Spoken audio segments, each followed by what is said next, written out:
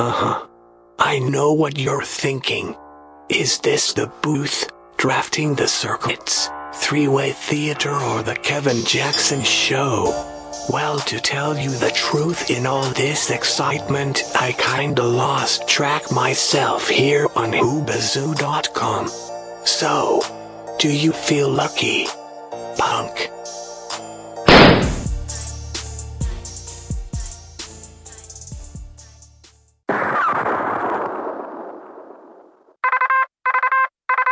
Oscar Mike Radio. Come in, Oscar Mike Radio. Sinister One, this is Oscar Mike. I have you, Lima Charlie, over. From the halls of Montezuma to the shores of Tripoli, we will fight our country's battles in the air, on land or sea. First to fight for right and freedom, and to keep our honor clean. We are proud to claim the title of United States Marines.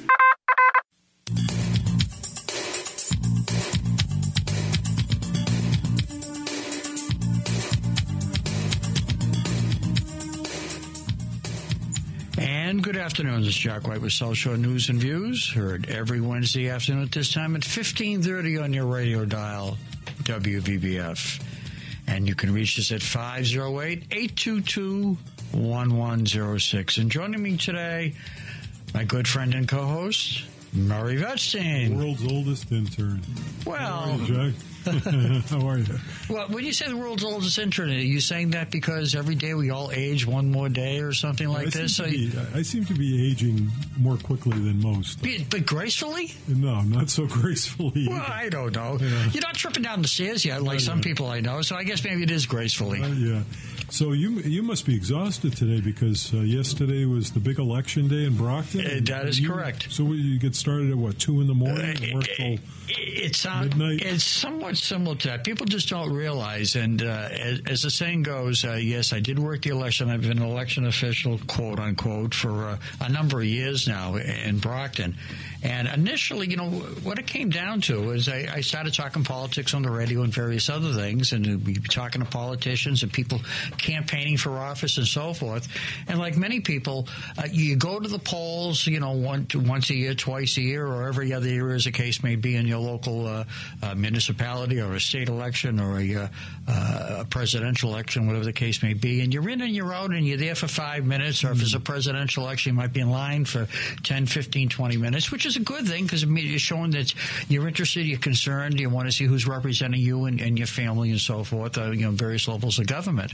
But all that being said, you really, at times, you only see that 5-minute or 10-minute thing of what's going on. So that piqued my curiosity as to exactly how the elections worked, and that's how I got involved. And I said, well, I'll go look into volunteering, as they say, to become a paid election camp worker for that one day or so forth. And what goes on, as Larry Glick used to say, the story behind the story. Yeah. And I found it very interesting to the point I've been doing it for 6, 7, 8 years now, and it is very interesting. And even an example of people go in, and no matter where you go to vote, one thing that you always see is a police officer. Yes. And I was always under the impression police officers there just to keep the peace, or someone got rowdy or something like that. What I didn't realize is they also have oversight to a certain extent in terms of security of the election blocks, the voting machine, the ballot box and so forth, so that not only are they bringing the ballots out in a sealed bag in the morning, they bring it back to usually City Hall at the end of the day, but in the course of the day, they have the keys for the election box, the voting machine, such that if there's a malfunction, a vote gets jammed or something like that, and it has to be cleared, the paper inside, and if it can't be cleared manually, they have the oversight and they control that key to observe. They'll give the key to the campaign warden or the clerk, who's ever in charge of that particular precinct, and they oversee if you have to open up the box to clear a jam or some type of malfunction, to make sure that they are being honest, all the election workers, with what's going on. So there's a lot of levels of security that people don't realize. You talk about elections being rigged and so on and so forth, and we heard that particularly in the presidential race last time. Very hard to do with the actual ballots themselves. They are very closely monitored with different levels of security that the public just isn't aware of, which is a good thing. Sure. Which is a good thing. Now, today we're going to be talking about everything veteran-related with Veterans Day coming up this Saturday. But before we get to that, and before we introduce our two in-studio guests, you wanted to kind of quickly review the election results? Sure. Just really rapidly in terms of the fine city of Brockton. And like I say, it is a long day. The polls are open from 7 o'clock in the morning to 8 o'clock at night, and I've said many times here, the best time to go vote is on your way to work in the morning. Usually the lines are just usually a few people. You're in, you're out, versus for a lot of people, you go into your job, and it's a long day at work, tough day with the boss or the clients or whatever, and then it's traffic home, and you feel, I'm so tired, I just want to go home and have a cup of coffee, a cup of tea, or maybe a cold beer, and you just only want to go vote no matter what the race is sometimes. Best time to vote early in the morning. So I'm there at 6 in the morning, and we didn't get it. Polls close at 8. I didn't get out of there till 9:30. Oh my God! In terms of the paperwork, counting the ballots, doing everything else to verify that all the books balanced and everything else. So it is a long day. So just a quick recap in Brockton. Mayor Carpenter won for re-election. This will be his third term, and he won 54 to 45% to Jimmy Pereira, who actually I thought was a pretty good amount of votes that he got. 45% for a political newcomer, hadn't run for office before, a younger gentleman. I think he's only 26 or 28 or in that ballpark. Yep. Very impressive. And the other quick race I just want to mention, the City Council at large, unlike Taunton, we have in Brockton, there are district ward councils, 7 of those and 4 at large. Shana Barnes, good friend of the show, has been on here a number of times this year, chose not to run for re-election. So it was pretty much her seat that was open. Win Farwell, Moses Rodriguez, and Bob Sullivan, who were all the incumbents of the City Council large, got re-elected. And John Bradley, and pardon me, I'm not sure of the pronunciation last name, Durancourt? I think that's correct. Yeah. Political newcomer, Haitian American, became a U.S. citizen about a year ago. Very impressive. I've heard him speak, and he is the going to be the newly elected city councilor at large. So a round of applause for him. It's always very impressive to see a young person run, and also, which is not the easiest thing to do for anybody, whether here in Taunton or in Brockton. I'm very, very impressed by the number of people who do choose to run. And for political newcomers to do very well is always very interesting. Good for him and good for the city. Yeah, and one thing I do want to mention, at the vote total for mayor in Brockton, there was roughly Bill Carpenter about 6,600 votes, Jimmy Pereira 5,500, but there were a little over 500 blanks. So one wonders if someone just zipped by and didn't vote for mayor, which I tend to think that was not the case, but may not have voted for, perhaps they were pleased with Carpenter, or perhaps they just didn't know who Mr. Pereira was. So it'll be very interesting. But it was a relatively close race. And I also want to I hate to use the phrase a shout-out, but I'll use it this time. Susan Nicastro, City Councilor and Ward 4 in Brockton, who had run for office before City Council at large. This time she won in Ward 4. Susan's been a guest on our show, and yes, she has.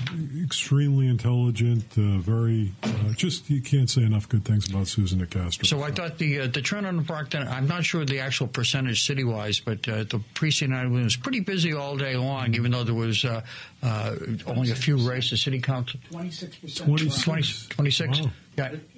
In Brockton. Thank you, Tony. 18.4 in Taunton. Wow, so we did better than you guys, as they say. No mayor's race. Yeah. That's right. And in Brockton, there was the mayor's race, which obviously some people are going to turn out in Brockton. The city councilors at large, there were, in few of the wards, there were a contested candidate for either city council or school committee. Jack Lally, who was a guest on the show and actually was down here last week, his opposition was Joanne Zygmunt, and Jack did very well. In fact, I believe he was the highest vote total in the city percentage-wise.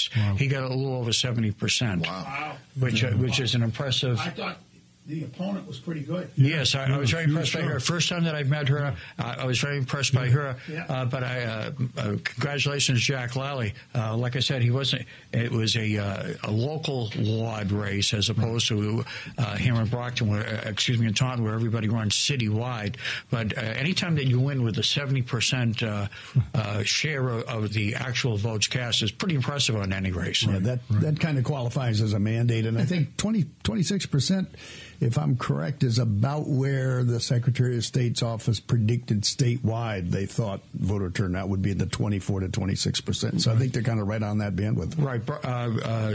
In the primary or preliminary, I always get those words confused. It was between 9 and 10%, like 9.5%. Which is terrible. Yeah, that is terrible. Which is terrible. But the reality is, as I said before, and I'll say it again today, if you went into downtown Brockton or any place in Brockton, and you do as I used to call the man on the street or the woman on the street interview, and you say, hey, did you vote yesterday?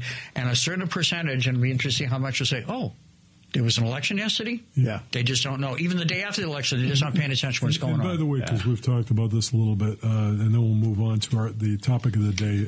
Last Saturday, there was a special election in the town of Middleborough, where I happen to live. And in Middleborough, the voters approved the funding, which is basically a Prop 2.5 override, for the new high school. Open school, good. Middleborough will be building a new high school with substantial state aid. And personally, I was very excited about that. So, but the reason for the real topic of today's show has little to do with any of that. This Saturday, November 11th, is Veterans Day, which is a holiday that we take very seriously here at WVBF. And we've invited two of our favorite frequent guests / co-hosts. We have Brian Hoffman, who has come on many times to talk about his regular job, which is at the Children's Museum in Easton, Children's Museum of Easton, I think it's. No, in Easton. In Easton. Yep, nope, I had it right the first time. Absolutely. So welcome, Brian. Thank you. Good to be here. Good to see you, Jack. And we also have Travis Partington, who is our podcaster extraordinaire. Travis, what's the name of your podcast that you do? My podcast is Oscar Mike Radio. In military speak, Oscar Mike is on mission. So we're on mission for veterans and military. All right. And Travis is a Marine Corps veteran, and Brian is a Navy veteran. And Brian, your wife is a Navy veteran. She is. Your daughter is still active duty Navy, was a Top Gun pilot. She is. She was. She is. And her husband is still, or he's in the reserve. He's still, now. Yeah, but he's still active. He's still flying for the Navy. And I got to interrupt for a minute. And also, Murray, you are a Navy veteran. Too. That's right. Don't be shy, Murray. I won't be shy. I'm not, Travis, you think I'm shy? And then Jack's mom was a Marine Corps veteran. You know, I just learned that before we went on the air, and I am wishing like heck that I could have had a chance to meet your mom, because she sounds like one spiffy lady, I'll tell you. And you think about it, she was in the Marine Corps way before women were, commonly in the military. I got to tell you who also was in her barracks, a well-known individual. Remember the TV show Maude? Yes. With Beata? No kidding. Beata looked like a Marine. Oh, she was rough, she was tough, and stuff like that. She sounded like a Marine, too. I'll tell you a story off the air about Beata, too. Interesting. The late B. Arthur. Yes. Yeah. So before we get started, we wanted to give that phone number again, 508-822-1106. We are very anxious today to hear from all veterans. Anything that you want to talk about, whether it's your own personal time in the service, any veterans issues that you want to discuss, and there's so many things we can touch on. But we'd love to hear from all veterans today. Please call in 508-822-1106. Anything is fair game. And Brian, you have a little. You're going to sweeten the pot a little bit, right? I am. We're going to try to. Anyhow, we've got 2 sets of passes to the Children's Museum in Easton for the first 2 veterans who call into that number today. You don't need to show us your DD-214. We're going to trust you that you were a veteran if you say so. But whether you're a parent or a grandparent or an uncle or a caretaker, if you're a veteran, we honor that service. And the Children's Museum in Easton takes Veterans Day very seriously. We'll talk about some of the things we're going to be doing on Saturday. But we've got 2 passes for each good for 4 people for any day, any time that the museum is open. And that's for veterans who have served our country. Please give us a call, and we'll be glad to hold those passes or send them out to you. And the Children's Museum, great place for young kids or for people like me who's a kid at heart. And you guys will attest to the fact that I got more toys than a lot of kids. And you know from me that, I've been working there for 5.5 years or so. I'm still very often the last guy out of the building, and the last thing I'll do sometimes is to go play with one of the exhibits on my way out the door. You've been known to slide on the pole? Is that what it is? Yeah, I'm a little too old for that. But there's this crafty golf ball raceway that was built by volunteers when the museum opened, and I'm absolutely, very, very likely to walk up those stairs and drop a couple of golf balls in and watch them race around, just because you're right, Jack. We never totally grow up. And every time that I do go there, I do drop the golf balls also. So I wanted to ask Brian and Travis a question, because this is something that's been a pet peeve of mine for a long time, so I might as well put it out there. The difference between Veterans Day, which is this Saturday, and Memorial Day. I've noticed on social media in particular that there is no difference, that many people don't distinguish between those two very important holidays, and that drives me a little crazy. It's a short drive, by the way. Yeah, I'll defer to Travis for the first shot on that one. Travis, you want to address that one, please? Sure, I can certainly understand where you're coming from with that. I feel that it's kind of weird. Memorial Day is a somber day. People who have paid the ultimate price for our freedom, but it's like a huge, party. But we can't get people to show up for like the Brockton's Veterans Day Parade. And we can't get people to understand what that meant, and the real history behind it, which was from World War I. A lot of people don't make that connection. And I really feel that part of it is we don't teach it in schools like we should, maybe. Right. And then, we as veterans, too, have to be willing to talk about it in forums like this one or on social media and do a little education ourselves, because if we don't take that lead, no one else is going to. But I definitely get your angst, if you will. I'm just sitting there last Memorial Day, and we're going to have a big party. I'm like, no. I mean, there's people I served with, and probably you served with, all 3 of us here, that aren't with us anymore, who paid the price to allow me to be here. That's their time. This is our time to have fun and party and remember that we had some good times. Yeah, right. I think that was well said. I'm not sure I'd add anything to it, except that I think that Travis is right. It's partly how we educate our society, and I think partly, too, it's a willingness to say, well, if that's the way you're going to celebrate it, I'll join in, because at least you're honoring the fallen. I think, as Travis said, there are more respectful, more somber, more meaningful ways to do that. For me, often it's to visit the VA hospital and work with some of the patients there. I mean, there's a palliative care unit at Brockton that is populated with World War II and Korea veterans who literally are in hospice. That's what that palliative care unit is for. And they don't have family. They don't have friends. They don't have people who visit them. And so if you have a chance to go spend a half an hour and play a game of checkers with an Army veteran from Korea, or, a Navy or a Marine Corps guy from World War II, that is the way I think we honor the veterans on Memorial Day, those and those who have fallen. Because every one of those guys, Travis is absolutely right, every one of them has a story to tell. And every one of us has people that we served with, people whose service we valued, who are no longer here. And that ought to be meaningful. And Brian, you mentioned the World War II vets. I mean, they're fewer and fewer. Yeah, I mean, I don't want to be depressing about it, but they're at the age where absolutely they're not going to be around much longer. Yeah. And a chance to honor them is something special. It really is. When you do the quick math, so to speak, if you were a veteran and let's say you went into the World War II in, let's say, 45, right? Okay, and you were 18.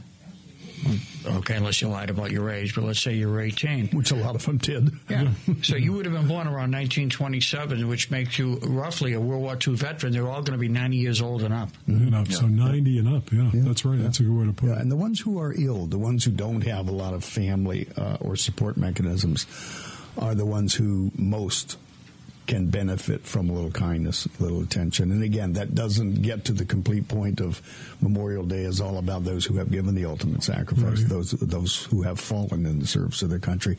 But I think working with aging veterans, working with disabled veterans, working with any veterans is, a laudable thing to do, but staying in tune with people who are, about to, send off from this mortal space, is something that really can make a difference. You guys make the point very well said in terms of remembering veterans, not only the current veterans that are still alive, but veterans that have passed away over the years. And as you all three were mentioning, people you serve with, and there's a number of them that you might have been in basic training with, or on deployment with, or served overseas, or in country, as the case may be here in the United States, that are no longer around. One of my favorite comic strips, and this just may sound wrong to bring it up, but one of my favorite comic strips that has been for years is the Better or Worse comic strip in the Enterprise and elsewhere. And it's a Canadian-based strip. And you see references every so often about being up in Canada. Just a day or two ago, there were the little four blocks of the cartoon is the mother and the little girl that's probably over 5 years old walking down the street, and there's a couple of older veterans there, and I think they're selling poppies or something like that. But what it said was Remembrance Day. And they see a couple of those, and in the last panel, because Remembrance Day is the Canadian version of Veterans Day, I believe, in terms of things. And in the last panel, the little girl's looking up at the mother and saying, what are we supposed to remember? And I think it was, for a comic strip, it was poignant in terms of you tend to take things for granted and not realize about, as you guys are saying, Veterans Day, and it might have been Uncle Louie or your parent, or in my case, my mother, or for a lot of people, individuals like yourself who took the time to enlist, or in some cases be drafted, back up to, 73 or something, or 75, whatever the case may be, and serve the country and defend the country. And people don't really think deep enough about that type of sacrifice. You're absolutely right, Jack. You mentioned the 18-year-old. I joined when I was 17. I needed to have my parents' permission, signed permission. You did, Brian? Yeah, but I went in when I was 17. 3 days out of high school I was in. Is that because for both of you had a messy room and your parents were trying to get you to move out for a while? It was clear that I'll let Murray speak for himself. It's just, in my case, I knew what I wanted to do, and it was like, what am I going to wait around? Because I know some people when they enlist now, they'll say, well, I'm going in 3 months or 4 months. I'm thinking, what are you waiting for? Well, sometimes it's the service that's asking them to wait. That's because true. They're parsing them into specialty occupations where they know what their TO looks like, and they know how many bodies they're going to need 2 months out, 6 months out. When you say TO? The table of organization. Basically, you've got to... If you're in Washington, you've got a manpower planning forecast that would probably fill 5 walls, and it looks at every specialty, MOS for the Army, NEC for the Navy, that type of thing. Says we're going to need 6 of those guys a year and a half from now. Because either potential retirements, because they've done the 20 years or more, because somebody's getting out and their 4 years is done. Exactly. So I, based on statistics, I have a pretty good idea of what the forecast is going to be down the line. It's not a science, but it's a data exercise that works pretty well. When we come back, I want to ask Brian and Travis about the draft. I want to find out if we can bring the draft. You're on. We need to pay a few bills. We do. Let's do some bill paying. Hey, when we talk about draft, we're not talking about the cold day outside today. No. We'll be right back, so stay tuned. Know Mary Vetstein as the world's oldest intern on WVBF South Shore News and Views. When Murray isn't making radio listeners laugh, he works at Source 4, helping businesses grow with creative printing, promotional products, and logo apparel programs. Source 4 uses its in-house graphic design studio and fulfillment center in Brockton to support hundreds of clients in every vertical market. Printing, promotional products, and logo apparel Loyal should be part of every company's marketing mix. Please call Murray to discuss your specific marketing goals and strategies. He can be reached at 508-562-4812. That's 508-562-4812.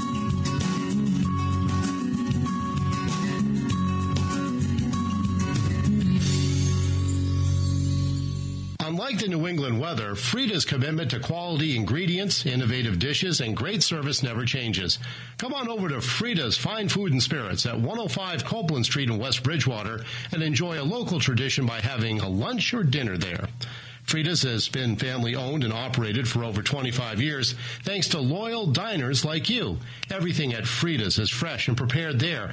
Plan to join them at 4 p.m. for dinner, Tuesday through Sunday. Have a party or special event coming up? Let Frida's Fine Food and Spirits cater your next event. It's all at Frida's Fine Food and Spirits, where the tradition continues. Check them out on the web at fridasrestaurant.com.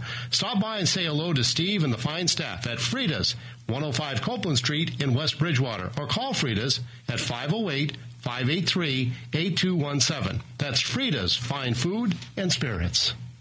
The Perfect Place Function Hall at 2039 South Main Street on the Brockton-West Bridgewater line is now open after major renovations to serve all of your function hall needs.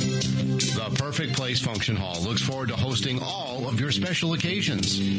Baby showers, bridal showers, weddings, dinner parties, anniversaries, repasts, and any civic meetings. Customized packages of a full-service banquet facility are a specialty of the Perfect Place Function Hall. Accessible to public transportation, free, well-lit, and secure parking at all times. In addition to Brockton, Easton, and all of the Bridgewaters, the Perfect Place Function Hall services the entire Metro South area. Contact the Perfect Place Function Hall today for further information at 774-480-5106 or online at theperfectplace@hotmail.com. The Perfect Place Function Hall. Have your next event with us. The Souza Family Farm, your destination for fresh, locally grown fruits, vegetables, and flowers, is expanding from being primarily a wholesaler to serving you, the general public, located on 33 Agricultural Avenue in North Rehoboth. The folks at Souza Family Farm are now harvesting eggplants, tomatoes, peppers, all fresh from the Souza Family Farm to your table. In a few short weeks, we'll be seeing the frost on the pumpkin.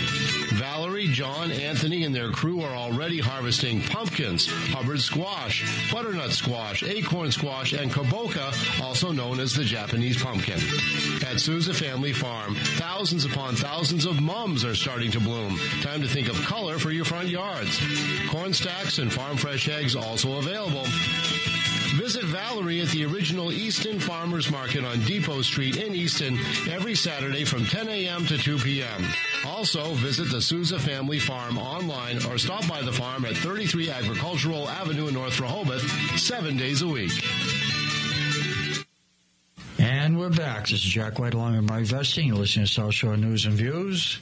And special guests and good friends of both Murray and myself. And I must warn our listeners, if you don't start calling in at 508-822-1106, Travis and I will have no choice but to entertain you with singing Marine Corps and Navy songs. Oh, please call in. Yeah, so please call in. Overdale. As we hit the dusty trail. And if they try to harmonize, honestly, I'm going to shut down the radio station all by myself. But on the other hand, Brian, you don't realize, and Murray, you forgot, Travis has a great voice. He does. He's got a good set of pipes, too. Yes. Yeah. So we'll have some fun. Before the break, we mentioned the draft. We did. And that can be a controversial subject. Mm-hmm. Any thoughts, Brian or Travis, about whether we, because some people say we should bring the draft back. It's not fair. I'm one of those. I think that we would have a great deal more compunction about whether we would get into an armed conflict somewhere else in the world if those jokers in Washington knew that their kids were subject to a draft the way we were, in the 40s and 50s and 60s and so on and so forth, 70s.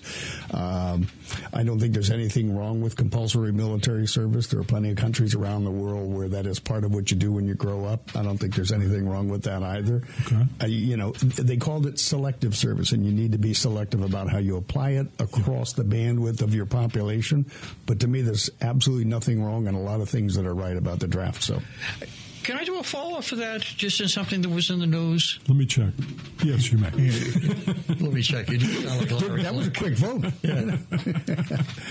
One thing that had come up concerning something like this with the draft and so forth, about 2 weeks ago, there was the news articles about a current active service member who had been killed, and Donald Trump took a lot of heat as to supposedly and allegedly how his conversation and the phone call was to the widow. Yeah. And in essence, to remind people out there, to paraphrase Mr. Trump quite loosely, he essentially said, your husband knew what he was getting into, or knew what he signed up for. And as 3 veterans, I want to ask your opinion just on that. We'll get back to what we're talking about. But I thought there was some, when you talk about the draft and what people are getting into versus, just enlisting in the current day. We'll get back to the phone call. Let's hold that thought for a second, Jack. Yeah. Good afternoon, caller. You're on South Shore News and Views.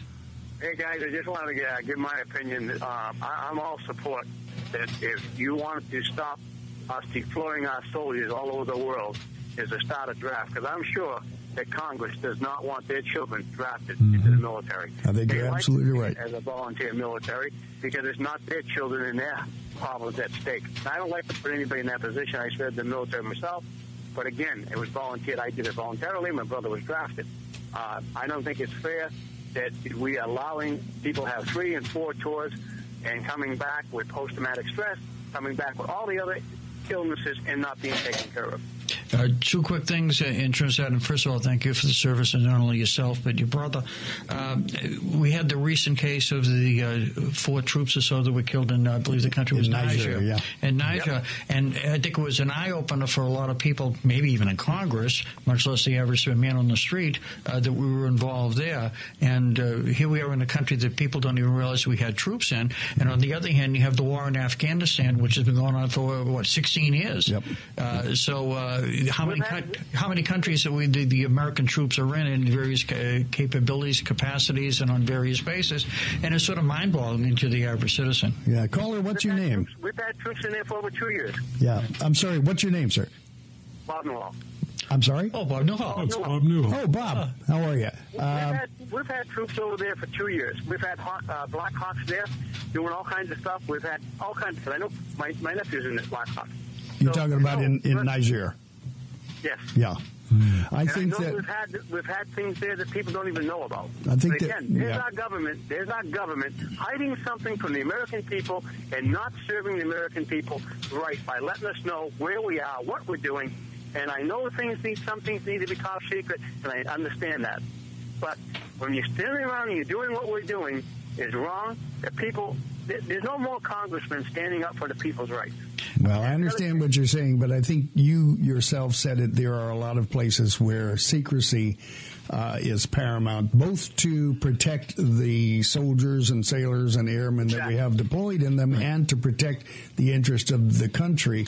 I think that what needs to happen is when something like this does get above the radar, we need to be consistent in terms of how we treat it. Yeah, absolutely. I agree with you. I couldn't agree with you more on that as far as the secrecy. I know I had 2 cousins. One was Air Force and one was in intelligence, and one spoke 14 different languages fluently, and he was all over the world. And he was actually a spy, if you want to come down to it. He's passed now since, but he was in the Vietnam War. But he was actually a spy for us, and that's the way it is. I know that stuff happens. We all know that. Anybody who has a military background knows that. But the point is that when your government is not standing up for its people and not treating equally people rights, you're looking at people saying, well, we got a volunteer service. What the president's statement was the other day I was applauded. I can't believe he even said that. Well, I just have a differing view on that, and because I think if you're going into the military as, say, a cook or a medic or a dental assistant, you're not signed up to serve in a combat zone. But if you sign up for Rangers, Delta, the Green Berets, MARSOC, you kind of know that you're going to be put in harm's way. You know that you're going to be in a high likelihood of getting killed, and I think that's what I want to believe the context is, because President Trump has been so concise with military. Okay, Bob, we're going to have to let you go because you have another call coming in. Yeah, Bob, thanks for your call. Thanks, Bob. Thank you.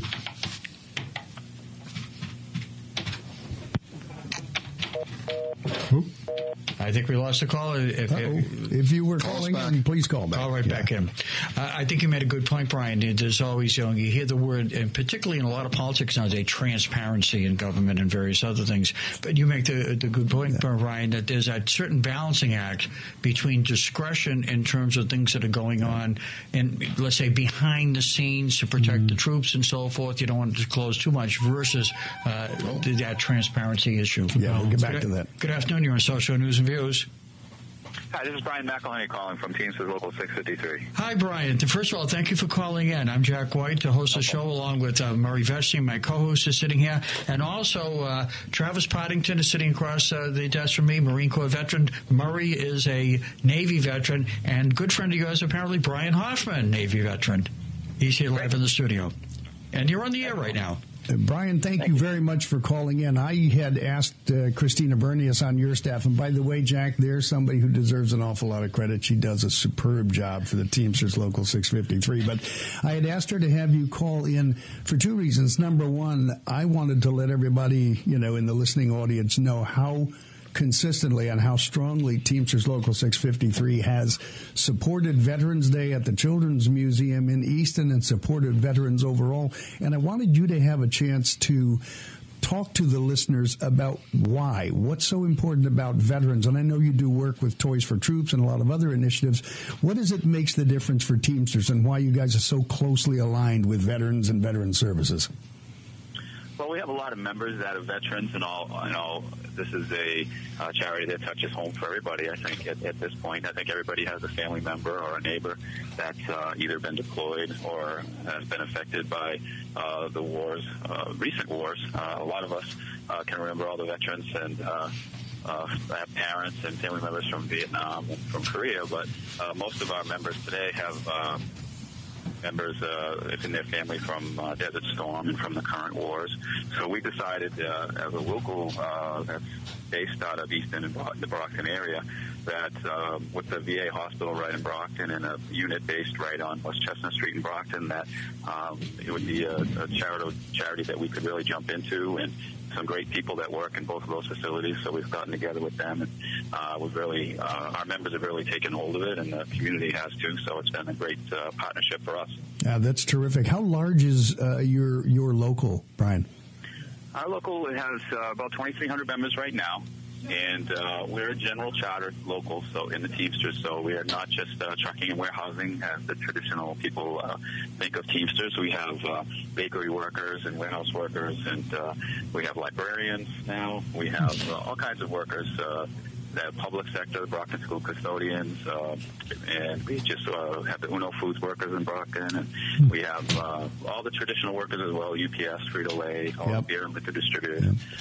So we're a general charter, so we can represent just about anybody, and do. And one of the things that I know about Local 653 from having been associated with you is that a lot of those Teamsters, a lot of your members, get involved in volunteering in the community, do more than just drive a truck or bake goods or handle logistics or sort mail. You want to talk about that for a second in terms of the breadth of what Teamsters do and how they're woven into the fabric of communities? Sure. Almost every one of our contracts, we have over 40 companies under contract, and they each have their own charity as well. And our members get involved with United Way. They get involved with local food banks. They get involved right now a lot of the opioid epidemic issues in all the communities. And as our membership comes to us with the local issues, we try to get involved and get our activists involved in each one of those issues. So they get involved not only through us, but also through the companies that they work for. And they bring those issues to us, and we try to choose different charities that we can get involved in as well. So we're involved in multiple charities. This is our main charity that we are doing right now with the veterans, but our members get involved in all kinds of charities around the New England area. This is Travis. I have a question for you, sir, and thank you for your support of veterans. Let's just say that I'm a veteran, just moved to this area, and I want to try to get on with your union. How would I go about doing that? What options are available to me? Because I tell people all the time that this is a state that supports its veterans. So the Teamsters in this area, we have CDL training through Local 25's driving school, and also Local 251 in Rhode Island has CDL training and warehouse training for veterans. There's a large national organization through Teamsters, it's a Helmets to Hard Hats program that has ABF members from all over the country. ABF, which is in West Bridgewater, sponsored a plan where they train the military employee personnel to be employees while they're still on the bases, and actually go to the bases and train them, and then they send them out to the different facilities in the country. We have 4 veterans right now working at ABF in West Bridgewater that came out of that program. Local 25 in Boston, who we partner with in training a lot because they have 12,000 members in the city, and it's a lot easier to partner with them. They have a big program where we work with them to place veterans and to train veterans for all of our different companies that we represent. So what they would have to do is just contact the local and get in touch with us, and we can contact them with whatever kind of training they want. We have, as you said, we represent people in construction. We represent people in transportation. So a lot of those companies fit right into the training that some of these military personnel have had in some of the units overseas. That's just amazing because, if you're a truck driver in the military driving a 7-ton, does that really transfer? And it sounds like he could, that Marine, that Army guy could get at least a shot versus going in alone. Brian, right? Yeah, because we represent, we have quarry workers, we represent aggregate industries, we represent Boston Sand. So there's a lot of different kind of work that matches up to what they've done in some of those transportation units, which is a lot of the units around this general area. So, and also with some of the transportation units in the military and some of the construction units in the military, some of those people have some special training that, quite frankly, really does transfer into what our units here are doing in some of our companies. Brian, this is Jack White. One of the things that I had mentioned recently on this show that had come to mind was the old public service message that used to run, and it was very sharp but right to the point. It was your best bet. Hire a vet. Right. And that was when it was true 20 years ago, 30 years ago, when I think those commercials were first running, or the public service messages, is very true today. That employers should remember that even today, when they're looking for good, qualified individuals who have that work ethic, and as Travis was saying, may have the background of running heavy equipment, running heavy machinery, large transporters and flatbeds and things like that in the military, and being a mechanic on an Iroquois or a Huey or whatever the case may be. And there was just a recent story about a great shortage here in the United States for diesel mechanics at auto dealerships, and they just can't get the people who qualified. And there's a number of people who have done diesel training and in the military. So once again, the best bet is to hire a vet. Yeah. That's right. And in the New England region, just the helicopters, all of the Black Hawk helicopters and a lot of the military helicopters, the presidential helicopters, are all built by Teamsters at Sikorsky Helicopter in Connecticut. So we've placed some people down there, too, that come out of military units that have had some specialties there, too. So. It's always good things to hear good news about unions. People sort of think, their time has come and gone. I was a union member for roughly 35 years, and I'm still well in favor of unions. Brian, I wanted to ask you, you do so many different charities. Is Toys for Troops the one that's sort of your lead charity as far as the vets go? It is. We're looking for a charity that was local, because we have a growing membership, but it's difficult to make a huge impact with a 2,300 member group. Mm-hmm. So we partnered up with the local unions in the area, and we do this Toys for Troops drive. We've been doing it for 10 years. And it's been a great success. We have an event over at the Shaw Center in Brockton, and any of the military units that are transferred back at the time, a lot of families will come by, and we get to meet them, and got to meet a lot of nice families over the years, and we give them whatever they need. We don't. It's not just a matter of the child getting one toy. We supply them with all of their needs for Christmas. We give them a whole bag of toys, depending on how many children they have. We'll give them for all the children, give gift cards for the older kids. We have a nice event that day. We have dinner. Kids get to see Santa Claus, and it gives a lot of the families a chance to have to know that people are thinking of them. And there's a lot of grandparents that are there, and one thing that we've learned over the past few years that a lot of these children are missing their mothers, not their fathers, and so their mothers are deployed, and a lot of people don't think of that. And so these, some of these fathers come in and they have 3 or 4 children, and their mothers are overseas, and it just gives them a good feeling and makes them know that everybody's thinking about them, and we haven't forgotten. And we also have done, in the past, we've done cell phones to soldiers. We've done iPads to soldiers. So we donated quite a bit to that as well. And this is just something that's continued for us now. And if people are interested in this Toys for Troops and helping you out or participating, how would they get more information on that, Brian? Is there a website? The easiest way would be to go on our website or just call the Union Hall, and we could get posters or information sent to them if they want to participate. A lot of our employers have now taken on as their charity. The city of Brockton in the school system is helping us out now because we have the custodians, and they've taken it on. And the town of West Bridgewater has just taken it on for us. So it's really growing. Yeah. And so I know there's a lot more drop-off points now, Brian, than there were a few years ago. There certainly is, yeah. So we have at each one of our locations and at the Union Hall as well. So you can just drop by the Union Hall or drop by your location and drop it in a box. But every one of our companies we have under contract also has a box. And we'll go around and collect those the Friday before. Or if somebody would like to, if they would like to see the event and like to see how these toys are given out, and if they, would like to, we like the people to come to the event so they can bring it back to their friends and tell everybody what a wonderful event it is, because I think firsthand is always the best way to see these things.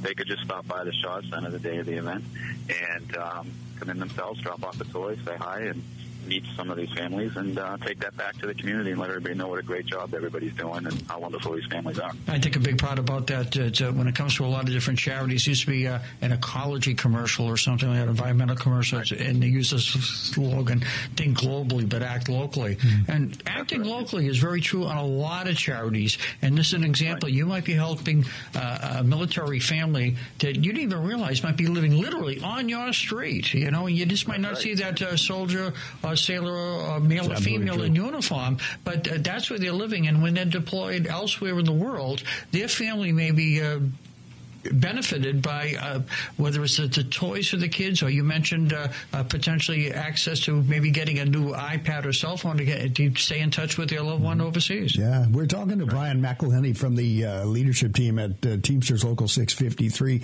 And again, if you are a Teamster, the parent of a Teamster, the grandfather or grandmother of a Teamster, give us a call. We have a set of passes here in the name of the Teamsters that we'd love to give you for the Children's Museum in Easton. The Teamsters has become one of our most steadfast supporters and community partners, and it is great to have a chance for Brian to let our listeners know just how much the Teamsters participate in the fabric of their communities in the greater Brockton area. Brian, can you give us a website or an address or some sort of, if people are interested? I think a lot of our listeners would be interested in making donations. Sure. Our Union Hall is in the Eastern Industrial Park at 4 Hamden Drive, and we'll have a box there. If somebody would like to donate, there's always somebody there. They'll take their donation, or if they would like more information, we'll put it on our website, which is www.teamsterslocal653.org, and they can check and see whatever information they'd like on there. In addition to the toys this year, the women's committees in New England are also collecting non-perishables and toiletries for the deployed soldiers, and so those posters are there along with that. So that all of the whole New England region is doing that. We usually get a very big turnout for that too. So those will be going. Those units, I don't know if they're going to adopt a unit or if they're just going to send them out to the local units. We'll be getting all that stuff hopefully before Christmas. They're going to send it out the same weekend of the toy drive. And for people who don't know what the industrial park is, I believe, and correct me if I'm wrong, gentlemen, O'Brien, essentially the main entrance is right across from opposite Stonehill College. Yes, it is, right on Belmont Street, Route 123. Exactly right, yep. Yeah. They came in off of Belmont Street across from Stonehill College. You just drive straight ahead, and we're down on the left-hand side. That is Hampton Drive. Yeah, well, once again, Brian, thank you so much for joining us. It's been a pleasure to hear from you and to let our listeners know all of the good things that the Teamsters do. We treasure that partnership. So thanks very much for making this a part of your day and helping us make it a part of every listener's day. You're welcome, and thank you guys for helping us out. I appreciate it. Thanks, Brian. Thank you. Okay. Bye-bye. That was Brian McElhaney for the Teamsters Local 653. We use the phrase at times, thank you for your service to veterans, which is very appropriate. And I was not in the service, but I'm always been a big one to the point where my wife will turn around and look at me like, I'll see a gentleman walking by and they have the veterans hat on and stuff, and I'll say, thank you for your service. And you always get that look of appreciation, I think, or the wink, or whatever the case may be from the veteran. I think so. But I think this is also an example of thank you for your service to the Teamsters Union local for doing something like this. It's because amazing how much charity work they do. I can't get over it. They are absolutely incredible. Yeah. Sometimes things start up and people don't realize the ramifications. Sure. And sometimes it's the look. Like I said, sometimes you say thank you for your service to a veteran going by. And sometimes they might not say anything, but it's just a look. Yeah. And the same thing is true when you're doing things for kids. Yeah. And the thing that I found very interesting as we've gotten involved with the Teamsters over the last 4 or 5 years is how broadly they map out. They're not, as Brian said, they're not just drivers and transportation people. They are in so many different areas that touch so many different people. And every one of those areas, whether they are working in a bakery or working in a laboratory or, in a school system, those people as active union members get involved in their community and become a part of this much, much larger thing that does stuff that's really, really important for veterans and active duty military. I was surprised, Brian, when the other Brian was talking about how librarians can be in the Teamsters. Can you imagine them on strike? That would be a very quiet strike. It would not be me yelling. Bada bing. Very well played, Murray. Well played. That was the best line of the day, I think. Thank you. I think the one thing that struck me is I grew up in a right-to-work state, so we got all the horror stories about unions. My father was a union coal miner, and that didn't end very well. But with all the negative connotations outside of this region about unions, I was just dumbstruck of how involved they are with not only the community, but also if you are a vet coming out of the service and you're looking for an opportunity, there could very well be one for you. Absolutely, there could. Yeah. Right, particularly nowadays we have unions that are reaching out, maybe more so than in earlier years, and you gentlemen may know better than I do in terms of things like that, where certain unions, as opposed to things that you might have to take a test to be a firefighter or a police officer, postal service or something like that, so certain civil service jobs, you still see the unions in a number of the civil service jobs in particular. Sure. But in terms of the private industry, I think that potentially reaching out, as we were saying earlier, your best bet, hire a vet, because a certain amount of discipline and paying attention and attention to detail and performing the jobs and stuff and working, as I say, sounds like the kids and kids working together with others, but it is very true. Absolutely is true. And I'm glad Travis brought that up with him in terms of where the entry points are. What can a returning veteran do in partnership with, whether it's the Teamsters Union or any other, active union body? What can a returning veteran do to help increase their chances of getting employment that maybe will leverage their skills from the military, and if not, will at least leverage their service such that they get a shot at it. Right. And that's all any veteran is asking for. Give me a shot. Let me participate and compete with everybody else. Jack mentioned how people say thank you for your service. I got to tell you, when I got off active duty in 1976, nobody was thanking me for my service. You're absolutely right. With me, it didn't matter because I wasn't in Vietnam. I was during Vietnam, but not in Vietnam. But I felt very bad for veterans who had come back from combat roles who were, disrespected. The general public. It was a mistake. Yeah, well, let me tell you, I came back from my first tour in 1966 to California, and that was a hotbed of anti-war. So you're absolutely right. I mean, you weren't welcomed with open arms. Yeah, I mean, no matter what you think of the Vietnam War, or what you think of what happened in Niger or in Afghanistan or anywhere, the way I look at it is any veteran deserves credit for doing his or her job. Yeah. So, and particularly now, we may go back talking about the draft a little bit after the news break. Yeah. But one of the things, the last. How many years is it now? Roughly 40 years? Sure. Where there hasn't been a draft, so people are going in by choice. So when you talk about thank you for your service, I think it's even a different level of recognition nowadays and appreciation. And Murray, had I known you in 76, I would have said thank you for your service then. Well, better late than never. Thank you, Jack. We're going to take a little news break, so stay tuned. We'll be back in just a few. You are listening to the voice of Southeastern Massachusetts, AM 1530, WVBF, Middleborough, Taunton.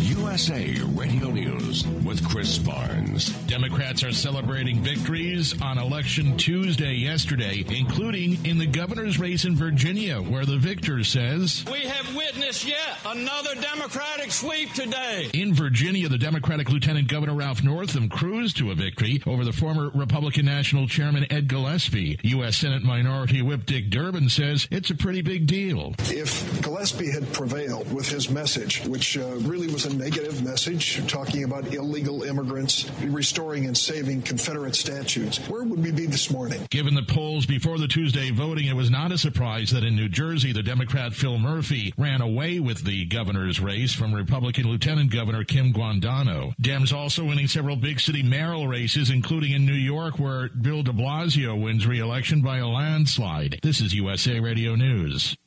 Hi, it's Angie Austin. I have to tell you about something that really has changed my life. I was bound and determined to lose weight, get rid of my sleep apnea, and get better sleep because so many health problems are linked to poor sleep. Well, I tried MyPillow, and I was very skeptical at first. I'm like, a pillow can't really change my sleep life. It did. Normally, I wake up several times a night. The first night I tried MyPillow, I didn't wake up a single time. So this pillow is life-changing for me. I love this thing. MyPillow is so sure you'll be satisfied. They're offering a 10-year warranty and a 60-day money-back guarantee. Go to MyPillow.com,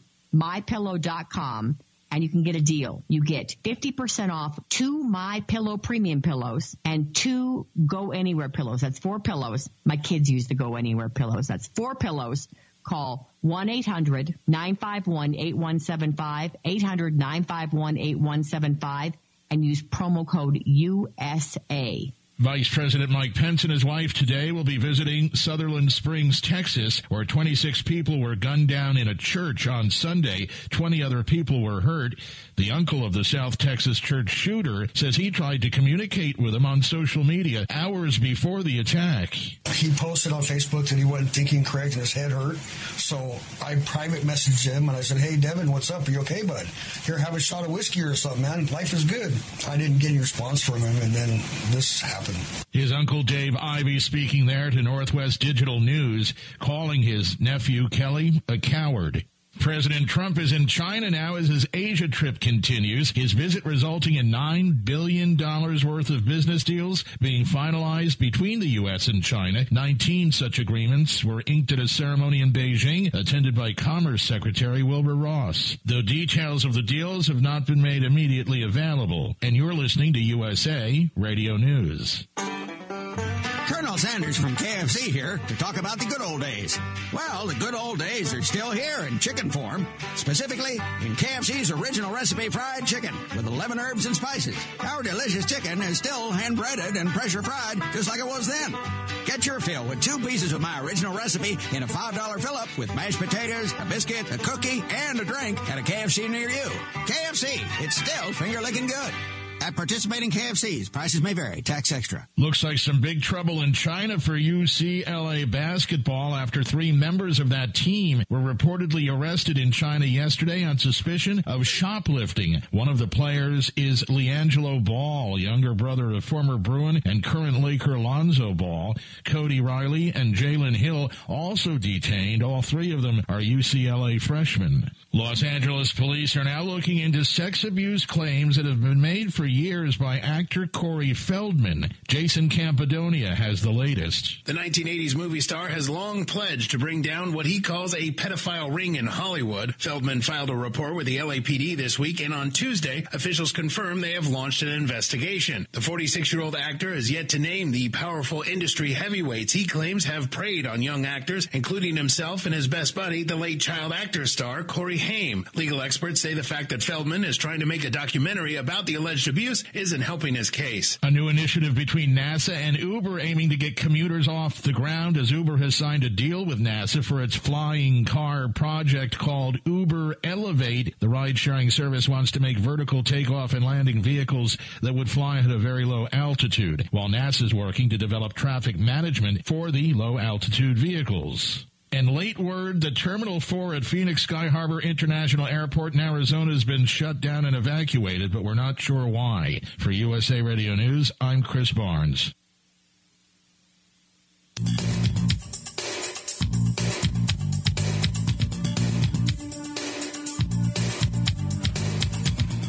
And we're back. This is Jack White with South Shore News and Views, along with my co-host, Murray Vetstein, and our special guest, and it's always a pleasure seeing you two gentlemen, Brian Hoffman and Travis Partington. And I feel like I'm outnumbered 3 veterans to 0 here on my part. But, whenever I hear that name, Travis Partington, I always want to say, like, Travis Partington III. Yeah. Oh. It sounds like an author or... Well, there's more than one. Oh, are you serious? That's kind of scary right there. Yeah, that is scary. So you're not the 3rd or the 4th? Not but there are more than just one Travis Partington. I felt so jilted, like, wait a minute, I should be the only one. I can guarantee you there is only one Murray Vetstein. I can guarantee you. You haven't run into another one? No, not on this planet. No. Now, Brian Hoffman and Jack White. Well, in fact, Jack White, as we know, famous guitar player. Famous guitar player, but since my given name is John F. White, and one of my closest friends, literally for almost 50 years now, is another John F. White. Is that right? Yes. Oh, yes. Yeah. We met in college, and that was almost 50 years ago. And he and his wife and my wife and myself were all very close friends. Lo and behold, these 50 years later. It's always interesting. We go someplace and we get introduced to people for the first time. And if either of you has a middle name different from Francis, I'm going to pay him $1. Is it Francis? Yeah, that is correct, sir. Okay. Spell with the I the correct way. Yeah. Well, the E is for women. That is correct. And people would realize that. You put on a spelling test and people just don't realize that. I thought Brian had psychic abilities or something. No, it's just a good Irish Catholic guess. Okay. when I was working the polls yesterday, and Mom came in with a little boy that was almost 4, and I was saying, "Oh, he must be almost 4." And I guessed it right on the line, so to speak. And his name was Jack, and we got talking about the fact that my given name is John. Most people know me as Jack, but the reality is, back in the day, there was no one named Jack. It was always a nickname. Nowadays, you have Jack as a given name. You also get Jackson as a given name. Oh yeah, but times.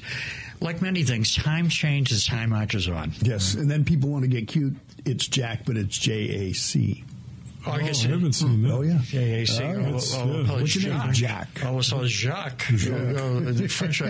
You need a Q-U-E-S there if you're going to do that. But, yeah, I've seen J-A-C. It's cute. It's different. My suggestion is to anybody, if you're going to name a child any name, always think about the fact, well, that child, for the next 80 years of their life, have to spell it out to the 1-800 number, or to the school teacher, or to the police officer where they get pulled over, whatever the case may be. And I suggest, give your child, no matter what name you give them a logical spelling. Yeah. And the biggest thing is they also have to stand up for it in the sandbox when they're in kindergarten and the other kids are making fun of it. Well, Travis named his oldest son is named Semper Fi. Something like that. Isn't that true? Well, they're all my children are named T. They start with T. Now, what was your reasoning for that? Because all my siblings and I were named TC. Oh, okay. All of our initials are TCP. I'm the oldest of 9. Oh my goodness! Really? Yeah, I'm the second oldest of 9. So wow. Gee, that's interesting. Being the oldest kind of stink. It really. Well, I was the second oldest, so I could always blame everything up or down. Yes. 9 kids in the family for both of you. Wow. That's 8 boys and 1 girl. We have to ask you the one basic question for both of you. Yeah. We'll ask Travis first. When you were growing up, how many bathrooms in the house? 1. Okay. Are you serious? 1? 1 until we got to Louisiana, then we had 2, and it got very interesting. You got very efficient. Yeah. Brian? 1 until I was in the 8th grade, and then we moved to a home in Worcester that had 2.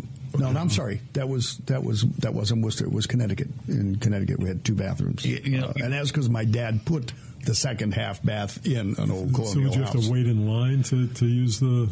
Yeah, and as I mentioned, so 8 boys and 1 girl, and everybody goes, "Oh, the poor girl." Baloney. She had everything, right? Her own bedroom, no hand-me-downs, and first crack at the bathroom, because my mother would go, your sister needs a bathroom first. Right, Mom. That's amazing. So, yeah. That's amazing. And they're all still with us.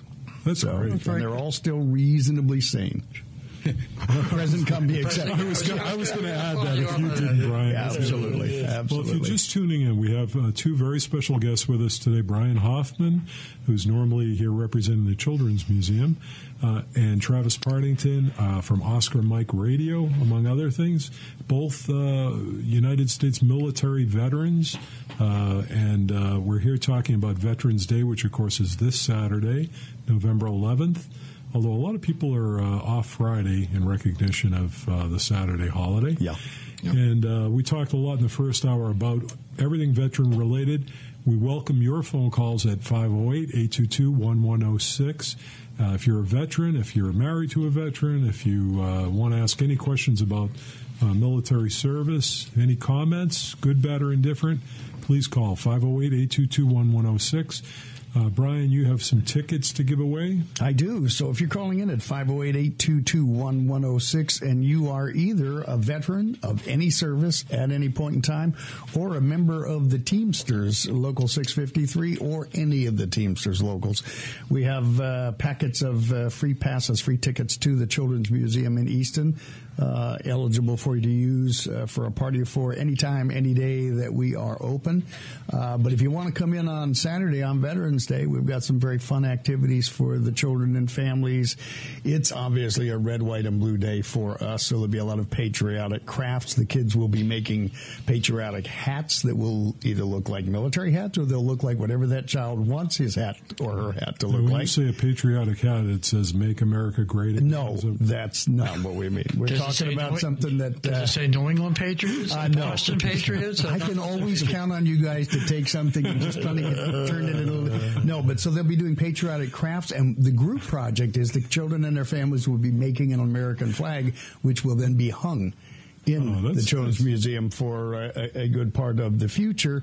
Lots of red, white, and blue materials, lots of red, white, and blue activities, and the hats and banners that they'll be making, we will start making them ahead of the Easton Veterans Parade, which will pass right around the corner. So kids come there, make their stuff, walk around the corner, stand on Main Street, watch the parade go through, come back.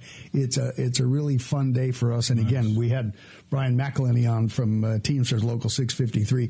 This is the 4th year in a row that they have sponsored our Veterans Day activities, and we are incredibly thrilled to have them as a business partner. So that's what's going on at the Children's Museum coming up on Saturday. Yeah. Now, when I walked outside today, I might have mentioned to you guys, I said, this is the first day when I walked outside and I just had a T-shirt on. It's really cold out. It is chilly out there. It was very noticeable. Children's Museum, great place to go. One of these cold autumn days, Absolutely. indoors, lots of activities going on. You don't have to have 9 kids in your family like 2 individuals. No, you don't. Yeah. But for a lot of people, they might think, oh, wait a minute, hold on a second. My kids are grown up, but I got some grandchildren. Yeah. And whatever. And they might not even live in the area. They might be coming to visit. Or maybe it's like they come over and they're spending a weekend with grandma or pops or whatever the case may be. And some place that you can take them to that's local, close by, free parking, as they say. And you don't have to go all the way into Boston or down to Providence or wherever the place may be. You know, so it can be an eye opener to someone who hasn't been there before. A great place to return to, because some of these people might say, "Hey, I haven't been there for a long time. I used to take my kids. Now it's time to take the grandchildren." Right. And the other thing that I do want to add, and Mary and I were talking about this during the break, we are a Blue Star museum, so we participate in the Blue Star program, which is a nationwide program that honors veterans and active military. And the Blue Star program literally entitles free entry to museums and to cultural venues across the country for active duty military. We have that in effect year-round. It is usually something that runs from Memorial Day to Labor Day in most museums and cultural outlets. But we do it year-round at the Children's Museum. So if you are active duty military, you and your family are welcome as our guests every day of the year. And on Memorial Day, we extend that to veterans of any length of service. So on Veterans Day, active military or veterans and their families, welcome to come join us for free. Very nice. Yeah.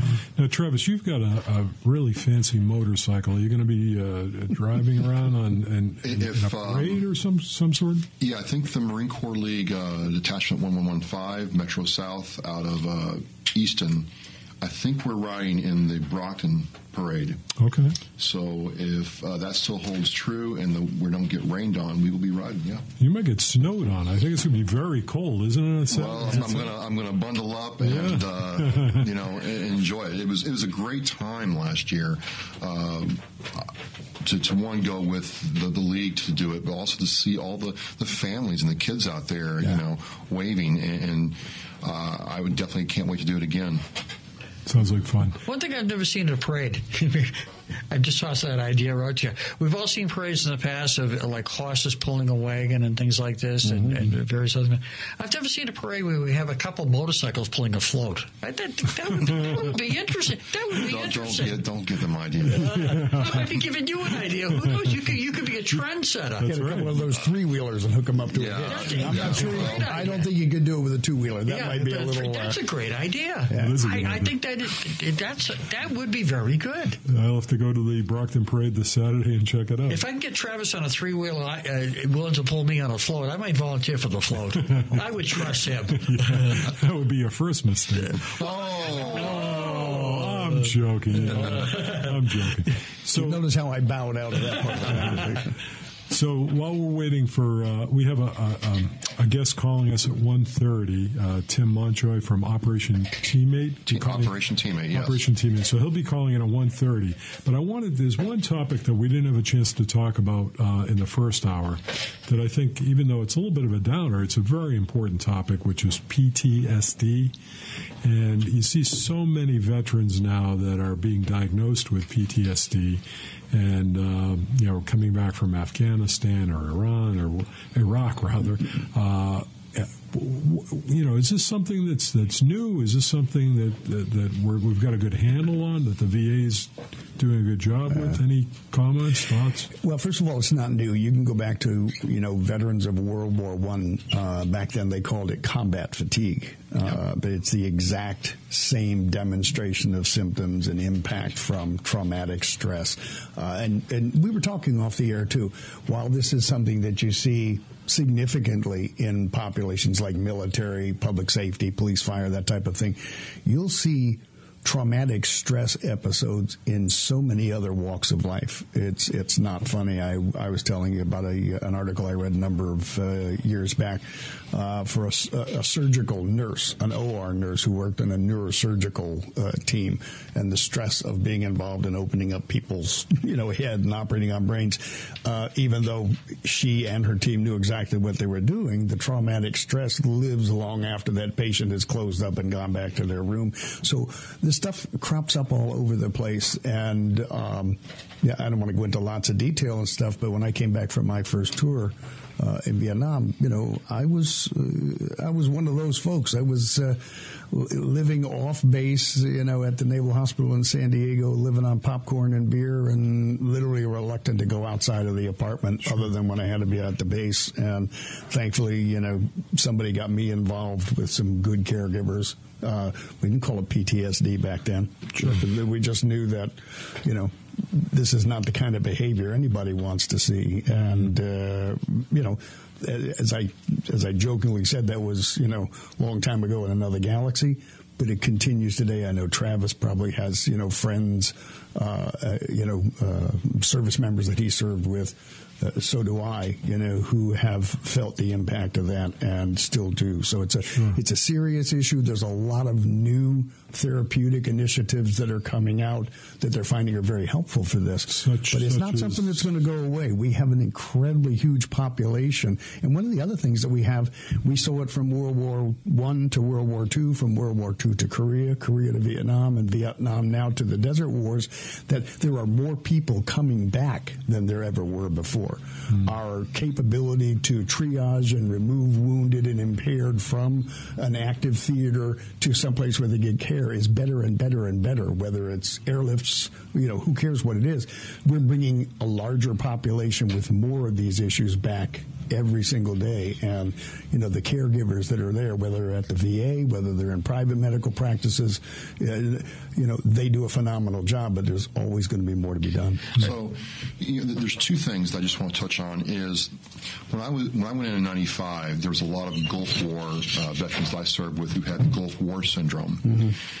I don't know what you think, but they're just now starting to admit that all the burn pits and the chemicals our service members breathed in contribute to TBI, traumatic brain injury, or PTSD-like symptoms. So they're finally getting, bandwidth there to address that. The second thing is, a couple of years ago, you'll remember, 22 veterans a day commit suicide. That's a real number. Mm-hmm. In 2010 and 2012, that was a real number. I think it's dipped down to like 18, 19 right now.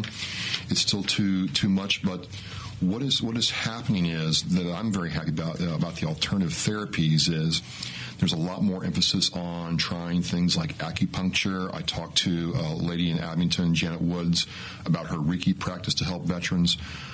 So on and so forth. There's a lot of alternative therapies. So, what I'm trying to say is if we can get that veteran to the right service provider, there is help there more now than ever before. And there's a real desire from the populace, from civilians, to make sure we take care of our veterans. But I would tell everybody listening right now that you have to make sure you take the first step. And that's hard for us to do. So all I'm going to ask is that if you're feeling like you're not going to be able to continue on in life, to reach out to your veteran service officer, another soldier, sailor, Marine, whoever it is, and get help. Mm-hmm. Question for both of you or for any of you in terms of the PTSD. Would a big part of it be due to the fact that you were mentioning, Travis, about someone that is going to the service and maybe their specialty is being a clerk or a supply clerk or something like that, and maybe behind the lines, behind the scenes, as opposed to someone, Rangers and Delta Force and various other things, that potential to step on an IED or have someone shooting at them in their deployment is always in mind, even before maybe they ship overseas, and that is a big factor in things, even if that had never happened. So one of the guys I talked to in the last 2 years, off and on, was in Afghanistan. And one of the things, he was not a frontline trip. He was not infantry. He was not like a mortarman or machine gunner. But in Afghanistan, there was a real problem with young boys being taken advantage of by Afghani warlords or other Afghani men. And it really had an effect on him, because these kids would be taken by these guys and used and tossed away. And they were told, you can't do anything about this. This is part of their custom, culture. Sorry, ignore it. And he never got over that. And at the time, the Army didn't figure out that this is what the problem was with these units going out there and doing this. So by the time they actually started trying to address it, he was gone. and wound up committing suicide because he just couldn't deal with it anymore. So it doesn't have to be a frontline combat MOS, but there's certain things you see overseas that you're not going to see here or in Iowa or in Idaho. Mm-hmm. And the other thing too, and it's still true today. I mean, they may call it the green zone. Back then we called it I-Corps, but there are areas in theater that are supposed to be safer than others, and that might be where that cook or that mail handler or that yeoman or personnelman is stationed.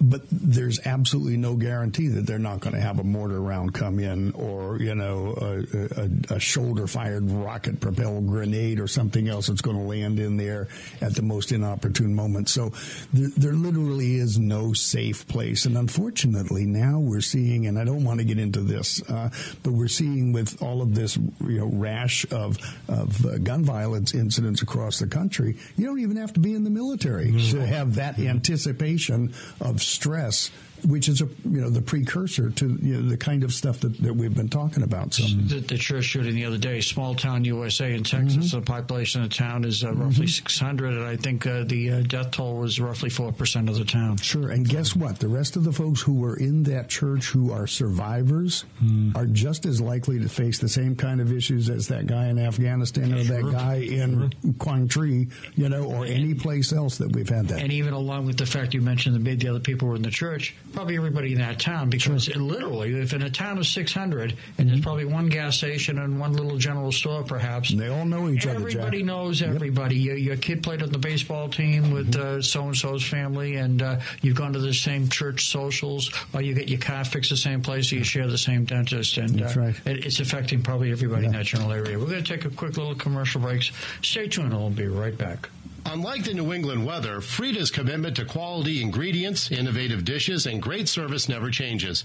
Come on over to Frida's Fine Food and Spirits at 105 Copeland Street in West Bridgewater and enjoy a local tradition by having a lunch or dinner there. Frida's has been family-owned and operated for over 25 years, thanks to loyal diners like you. Everything at Frida's is fresh and prepared there. Plan to join them at 4 p.m. for dinner, Tuesday through Sunday. Have a party or special event coming up? Let Frida's Fine Food and Spirits cater your next event. It's all at Frida's Fine Food and Spirits, where the tradition continues. Check them out on the web at fridasrestaurant.com. Stop by and say hello to Steve and the fine staff at Frida's, 105 Copeland Street in West Bridgewater, or call Frida's at 508-583-8217. That's Frida's Fine Food and Spirits. The Perfect Place Function Hall at 2039 South Main Street on the Brockton West Bridgewater line is now open after major renovations to serve all of your function hall needs. The Perfect Place Function Hall looks forward to hosting all of your special occasions. Baby showers, bridal showers, weddings, dinner parties, anniversaries, repasts, and any civic meetings. Customized packages of a full-service banquet facility are a specialty of the Perfect Place Function Hall. Accessible to public transportation, free, well-lit, and secure parking at all times. In addition to Brockton, Easton, and all of the Bridgewaters, the Perfect Place Function Hall services the entire Metro South area. Contact the Perfect Place Function Hall today for further information at 774-480-5106 or online at theperfectplace@hotmail.com. The Perfect Place Function Hall. Have your next event with us. And we're back. This is Jack Weber's House Show News and Views, and we have a call. Hello, caller. Hey, good afternoon. This is Tim Montjoy with Operation Teammate. How's everyone? Very good. I'm Jack White, host of the show, along with my co-host, Murray Vetstein. Also joining me live in the studio, Travis Pottington, Marine Corps veteran. Murray is a Navy veteran, and Brian Hoffman, who is also a Navy veteran. Hey, Tim. Oh, excellent. Well, hey, I appreciate y'all's time. How's everybody? Everybody doing good? I know you are busy. Man, with that y'all, I know you're not from New England. He's a Georgia fan, unfortunately. Down here in Georgia. Uh-oh. Bulldogs or the Yellow Jackets? Oh, definitely Georgia Bulldogs. Sorry. You just lost my vote. My son-in-law's a Georgia Tech guy. Oh, no. I mean, both programs are obviously quality teams, but, yeah. I've just kind of been a Bulldogs fan, just from birth. So, Tim, this is Travis. How are you doing? Thank you so much for your time. I just wanted you to take... it's great. I'm glad to be talking to you, as always. And people up here and in the studio really want to know what Operation Teammate does. They've never really heard of this kind of outreach before, so I just would appreciate taking a couple minutes to talk to us and tell us what it's about. Absolutely. Well, kind of just give you a short background on myself. I'm retired Air Force, been retired for just at a year now, so been having a lot of fun since I've been retired, actually, since I've been doing Operation Teammate full-time. And part of the intent of coming up with Operation Teammate, I became a single parent full-time when I returned from Korea in 2003. And as I continued my Air Force career and she was growing up doing different athletics and involved in the community, there was really never an outlet for her to be mentored. Her and I have a really good relationship, but outside the home, her to be mentored from a student-athlete perspective. So as I was getting close to the point of retiring, because everyone has to get out, separate, retire, something of that nature, and her and I were kind of collaborating and bouncing ideas, and we do a lot of community service, and we wanted to come up with an avenue to still be connected to the service community, either that be military or your first responders, but also give the child an opportunity to learn something from a sporting event. So we started off with Operation Teammate and kind of just showing appreciation to the military and first responder child and setting up sporting events, taking them out to basketball, baseball, football events, giving them time to relax and kind of just show an extra appreciation. And as the last 2 years have kind of materialized, things have evolved into mentoring scenarios. So when we coordinate events with athletic teams or sports personalities or even individual athletes, we work out an opportunity or a way for the kids to interact and be more engaging with those student athletes or professional athletes and learn something from them. One of our most recent events, speaking of the University of Georgia, we did an event with the University of Georgia. They allowed us to come out and experience their practice before the season started, actually on August 4th. We toured the athletic facilities, the college campus, and then we circled back, and once the practice was over, 3 of the athletes came into one of their kind of cool state-of-the-art meeting rooms and, kind of mentored the kids a little bit, engaged with them, and the kids really got they really were impressed. Now, coincidentally, for this particular event, one of the Georgia quarterbacks is a Navy child. His dad is still in the Navy. So the kids were absolutely captivated, really mesmerized by his background and then ultimately his message to the kids because, he lived it. He still lives it when his dad has to go overseas, being in the Navy. So, just in short, that's kind of the purpose and the intent. And really, the measure of success is the smiles and the motivation that these kids get from speaking to the athletes. So, we have a lot of fun. We got a lot of cool things coming up for 2018, and we would love your listeners and your followers to get on board and contact us and see how we might be able to involve them at one of our events. Absolutely. It's always amazing how when it comes to like touring a sports complex or meeting an athlete, whether on a college level or a professional athlete, and you see the look in someone's eyes, and when by saying someone, that someone could be a 5-year-old, a teenager at 15, a grandfather at 75. It's a great way to bond together. Oh, absolutely, and we take pride in that, too. Part of some of the questions that we get from families is that, hey, do we provide transportation? Now, the answer to that is no, and the main reason that we do not provide transportation is because these experiences, just like you said, are family bonding experiences, and we want that at-home parent or guardian involved with the kids at these events. One, it's fun. And then 2, they can truly feel the excitement and the again, measure of success or the motivation that the kids get from interacting with these athletes. So you're absolutely right. They're definitely, it's just crazy how excited the kids get, and then the parents or the guardians get excited for the kids at the event. Absolutely. Well, Tim, it's just been great watching you grow over the last year, and I think what we talked about before and the last time we had you on the podcast is that you were really, gaining the opportunity to go out in different directions. Would you mind telling us about some of the things you have coming up in 2018? I'll tell you, I'm the type of person that doesn't take no lightly, and I'm very persistent. And some of the people that I've reached out to will tell you that. They're like, wow, I got 2 or 3 emails from you, and now you're calling me. And I'm like, yeah, because I just want to connect with you and see how we can make an impact with the kids. So I tell you that because going back, we started off with your traditional baseball, basketball, football, just because that's kind of the more prominent or popular sports. But as we did events and we got feedback from the families and the children, we started doing volleyball, lacrosse. We're in contact with the Atlanta Ballet Company, and part of what we're doing for 2018 is, sorry if I jump back and forth, but part of what we want to do for 2018 is implement kind of a pen pal scenario between some of the athletes, when appropriate, and the kids that have, a parent away from home. And we're in contact. I'm here in Augusta, Georgia.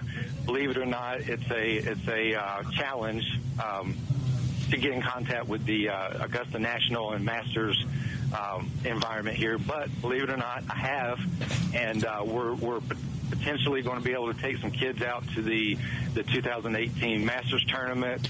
We've already been in contact with NASCAR to set up some experiences for the kids from that perspective.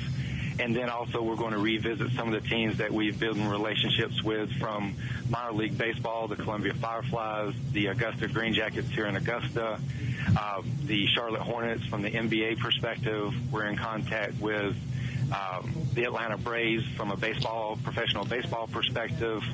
And then, as we're building our network of teams, one of the most important, or probably the most important, is building those relationships with families.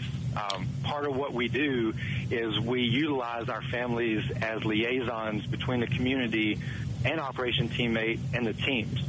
Now, I'm sure your listeners can attest to, and it varies, but on average, military families, and obviously it depends on the position, but on average, families move about every 3.5 years. Mm-hmm. Operation Teammate is, I'm sorry, go ahead. No, I was going to say the heads are nodding here from the 3 veterans here in the studio. Right. So Operation Teammate is into our 3rd year, approaching our 3.5 year mark, and the families that have attended events, been exposed to Operation Teammate, are going to be able to take Operation Teammate out of the Southeast to their new duty location and act as that liaison between the bases, the community, and then their teams in their areas, and be able to coordinate so we can make a larger impact and have a bigger, ultimately have a bigger footprint from an Operation Teammate perspective outside of the Southeast. So, yeah, speaking of that, how would, because a lot of my friends are starting to get interested in this, how would we up here start to get involved with Operation Teammate, Tim? Absolutely. Well, our website is phenomenal. If you haven't checked it out, check out OperationTeammate.org. A lot of good information there. It has all of our past events listed, and there's a couple of different avenues on there. You can call us directly, you can email us, and also there's a families and a teams avenue directly off of the website to where you can fill out just some short information, tell us about either your family or your team and how you would like to be involved, either as a mentor, as an athletic organization. Donation. We do take donations. We're a nationally registered organization. And then, again, there's multiple avenues. And then we're also on every social media, Facebook, Twitter, Instagram. And then I love using LinkedIn to, do some networking. So, absolutely. Well, it's just, I'm so glad you're on this show today. These guys here are 100% behind veterans, very vested in the community, in the local area up here. And it's just one of my things I'd love to see Operation Teammate be able to come up here in this area and do something. And we just, we think we have great things ahead of you. Absolutely. And not to go long-winded, but I do have an opportunity to go speak in January to the American Football Coaches Association. They have a conference every year. It rotates to different locations. This year, coincidentally, it's in Charlotte. and they have invited me to come up and speak to about 2,000 football coaches from all over America, all college levels and high school. So I'm going to be able to introduce Operation Teammate to that demographic in the Coaches Association, and hopefully build some relationships and hopefully coordinate some events from that perspective. I think that's going to be a great experience not only for you but also for the coaches. Here in the Northeast, I know some of the universities up here have instituted a program where they will, some of the local basketball teams, hockey teams and so forth, essentially you might say have adopted a child from the area that might have a physical handicap or an emotional handicap as part of the team. Some of these kids are 5, 6, 8, 10 years old. But I heard an interview with one of the coaches, and he's appreciated the fact of not only this happening, but also pointing out to the kids on the college level, it's not all about just the sport, it's about life. Mm-hmm. And you see the different reaction from the players themselves when they realize there's more to life than just shooting a basket or scoring a goal, because some of these other kids are never going to have that opportunity or limited opportunities due to various aspects of life. And the same is true of some of the children of veterans, active duty people that are deployed overseas and may not be able to make it to their kids' little league game or high school hockey game or whatever the case may be. So I think it's a win-win situation, not only for the colleges and universities, or as you mentioned, minor league and major league sports teams, but I think the athletes do recognize, hey, this is an eye-opener to them as to what is important in life. Absolutely. I couldn't agree more. I mean, the athletes that we've came in contact with, and once they start actually understanding the kids' background and story and what they have to go through growing up in a military or first responder community, it really hits home not just with the child, but with the student athlete or professional athlete. So, I mean, we got a lot of great things coming up, and we would love to have you, your team, and your listeners and followers contact us and get on board and help us make an impact as we move forward into 2018. And how would, if someone in the listening area hears about this, your organization, how would they get in touch with you? Absolutely. The quickest way to do it is to just visit our website, operationteammate.org. And then, like I said, there's a couple of different avenues that teams and families can contact us. And then we're also on, like I said, every social media, Operation Teammate, on Facebook, Instagram, Twitter, LinkedIn, things of that nature. And we are very responsive. I mean, I get back, everything goes straight to my phone. And that's kind of twofold, fortunately or unfortunately, because I can't ever get off my phone. But, I mean, it's good. It's good traffic, and I would love to be able to hear from your audience. Absolutely. I can visualize just by hearing over the airwaves, so to speak, the enthusiasm for what you're doing. And I just want to say on behalf of the three of the gentlemen here in the studio, all of the veterans, I'm not. First of all, thank you for your service. And now that you're out of the service, thank you for what you're doing nowadays for our people in the service. Yes, sir. Thank y'all for having me. I appreciate it, and I look forward to the next time. Tim, thanks for coming on. Good luck, Tim. All right, thank you, Tim. Thank you very much. Yes, sir. Thank y'all very much. Thank you very much. Bye-bye. Frequently, I can tell for someone who's either been in the service or their family is involved in the service, they use a lot of sirs, which I think is always very respectful. Don't you wish everybody else did in life? Yes. Even when you were connected with the service, when you're walking down the street or you're going in to get some work done on your car, whatever the case may be. It's always nice for people to be respectful in life. You know, it is very good. Among other things, the military teaches respect and discipline. Yes, it does. True. Yes, it does. We're going to take a quick commercial break, so stay tuned. We'll be right back. The Souza Family Farm, your destination for fresh, locally grown fruits, vegetables, and flowers, is expanding from being primarily a wholesaler to serving you, the general public, located on 33 Agricultural Avenue in North Rehoboth. The folks at Souza Family Farm are now harvesting eggplants, tomatoes, peppers, all fresh from the Souza Family Farm to your table. In a few short weeks, we'll be seeing the frost on the pumpkin. Valerie, John, Anthony, and their crew are already harvesting pumpkins, Hubbard squash, butternut squash, acorn squash, and kaboka, also known as the Japanese pumpkin. At Souza Family Farm, thousands upon thousands of mums are starting to bloom. Time to think of color for your front yards. Corn stacks and farm fresh eggs also available. Visit Valerie at the original Easton Farmers Market on Depot Street in Easton every Saturday from 10 a.m. to 2 p.m. Also, visit the Souza Family Farm online or stop by the farm at 33 Agricultural Avenue in North Rehoboth 7 days a week. Hi, this is Jim Larkin. Hope you can join me every Sunday from noon to 2 o'clock here on WVBF, the Sounds of the Emerald Isle. We'll have some great Irish music, some folk, traditional, country, and contemporary, and sometimes some live singers in the studio. And to make you laugh, some Irish comedy. That's Sundays from noon to 2 right here on WVBF, 1530 Taunton, Middleborough, and on the internet at hometowntalkradio.com. Unlike the New England weather, Frida's commitment to quality ingredients, innovative dishes, and great service never changes. Come on over to Frida's Fine Food and Spirits at 105 Copeland Street in West Bridgewater and enjoy a local tradition by having a lunch or dinner there. Frida's has been family-owned and operated for over 25 years, thanks to loyal diners like you. Everything at Frida's is fresh and prepared there. Plan to join them at 4 p.m. for dinner, Tuesday through Sunday. Have a party or special event coming up? Let Frida's Fine Food and Spirits cater your next event. It's all at Frida's Fine Food and Spirits, where the tradition continues. Check them out on the web at fridasrestaurant.com. Stop by and say hello to Steve and the fine staff at Frida's, 105 Copeland Street in West Bridgewater, or call Frida's at 508-583-8217. That's Frida's Fine Food and Spirits. The Perfect Place Function Hall at 2039 South Main Street on the Brockton-West Bridgewater line is now open after major renovations to serve all of your function hall needs. The Perfect Place Function Hall looks forward to hosting all of your special occasions. Baby showers, bridal showers, weddings, dinner parties, anniversaries, repasts, and any civic meetings.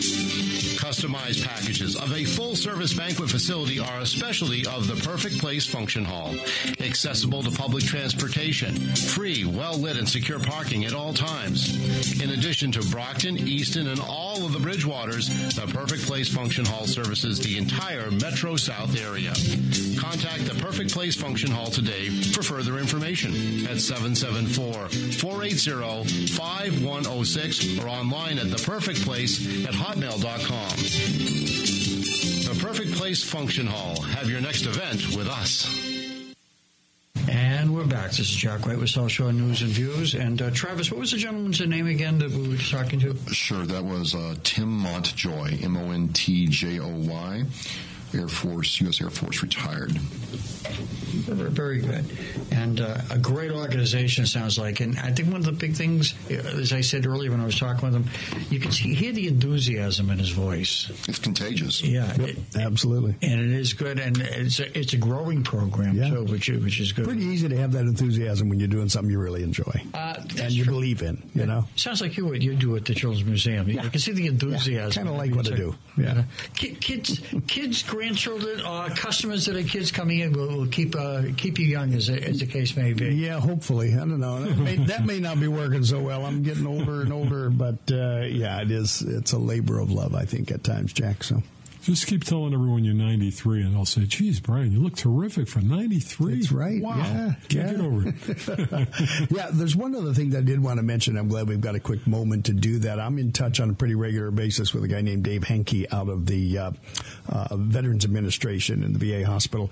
And one of the things that's coming up, that if you're not going to the Children's Museum, or even if you are on Veterans Day, from noon to 2 p.m., at Zavarian Brothers High School up in Westwood, up on Clapboard Tree Street, there is what's called the Game of Honor, and it is a flag football game that is being played by the Wounded Warrior Amputees versus the New England Patriots alumni. And there's also some NHL Bruins alumni, a lot of great people involved here, and a couple of headliners are very, very good guy, former Navy guy, former Vietnam veteran, and Heisman Trophy winner Joe Bellino will be there. Oh, yes. Drew Bledsoe will be there. Great guy. Joe Andruzzi, who's got his own charity, will be there. Players like Steve Diassi, Steve Nelson, Randy Vataha. The names go on. And also, really, really good guy, Tim Neverett, who is now the color commentary on WEEI for Red Sox Radio, will be there. Terrific guy, along with Rod Bradford from WEEI.com. So, whole big passel of people, NHL and NFL greats, playing in a flag football game with Wounded Warrior amputees. And it's not just Wounded Warriors. Actually, there are a couple of people from the Boston Marathon bombings who are amputee recoveries, including Jessica Kensky and Patrick Downs, and JP and Paul Norden, the brothers, who are amputees. So, fabulous thing, $10 to get in, which is ridiculously cheap. Give them a 20 and tell them to keep the change. It's a great cause. Students and military free, and if you are a dog owner, bring your pet. Really? Because it's a dog-friendly environment. They're going to have raffles, all kinds of food and stuff. So this is at Zavarian High School, Saturday, November 11th from noon to 2 p.m. If you're interested in all, go to WWAFT, that's Wounded Warrior Amputees Fund, WWAFT.org, or their WWAFT Facebook page. So I'm glad Dave sent this along to me, and I'm glad to pass it along to our listeners. You talk about two of the people you mentioned, the former Patriots, Drew Bledsoe. I'm proud of a great-looking, in pristine condition, Drew Bledsoe shirt. And you mentioned Joe Andruzzi. My wife has a picture taken with Joe Andruzzi, and my wife has got the Patriot rings. And he's towering over her, right? Oh, yeah, he's towering over her, but the rings look like bracelets. They're great guys. They continue to give back. Joe Andruzzi's foundation, which is home-based over in Mansfield, is a terrific group of people. So these are guys and gals that get involved and give back, just in the way that Tim Montjoy was doing, in the way so many other unsung people do day after day. You mentioned about Jessica Kensky and her husband, who have done a lot in charity work now, both amputees from the marathon. I don't know if you had ever seen the story about Joe Andruzzi at the marathon. No, I'm not sure that I had heard that he was involved there. He was involved. And one of the responders. Yeah, it's worth looking up on the internet. Joe Andruzzi was involved in a charity event on that day, right at one of the bar restaurants right near the Marathon Sports, And you can look this up, and a lot of people don't realize that there's a picture of him that was taken carrying one of the marathon injured women with her two daughters on either side of him, and he's carrying her to safety out the back in the back alley, and someone happened to take a picture of him as he was helping to evacuate her from the scene and getting into an ambulance, and she was somewhat seriously injured, to say the least. I'm going to have to look that up. Very interesting story. And it has been I had done a little research, as the case may be, about that. So here's someone who was involved in charity work, who, as the saying goes, being in a bad place at the right time, you might say, and being one of the... Especially right for somebody they were able to help. Emergency responders at the time. Well, you see some of these terrible things that have happened, like the Boston Marathon bombings, but out of all these terrible things, you do see some heroic stuff, and people really... And it's the human race. Being human. That's it. And that's the best part of it. That's it. So, Travis, we haven't had a chance to promote your Oscar Mike Radio. That's unacceptable. Well, it's just good to be with you guys. So, lots of good stuff coming with the podcast, and the podcast is my way of trying to connect people like Tim Montjoy, for example, with a wider audience. To sit there, one of my recent episodes was about a Marine veteran I know, and he has PTSD and got a support animal, a dog. And this dog has changed not only his life, but also his family's life. And to see the change in this Marine and see him come back because the dog brings out a level of comfort, it's just amazing.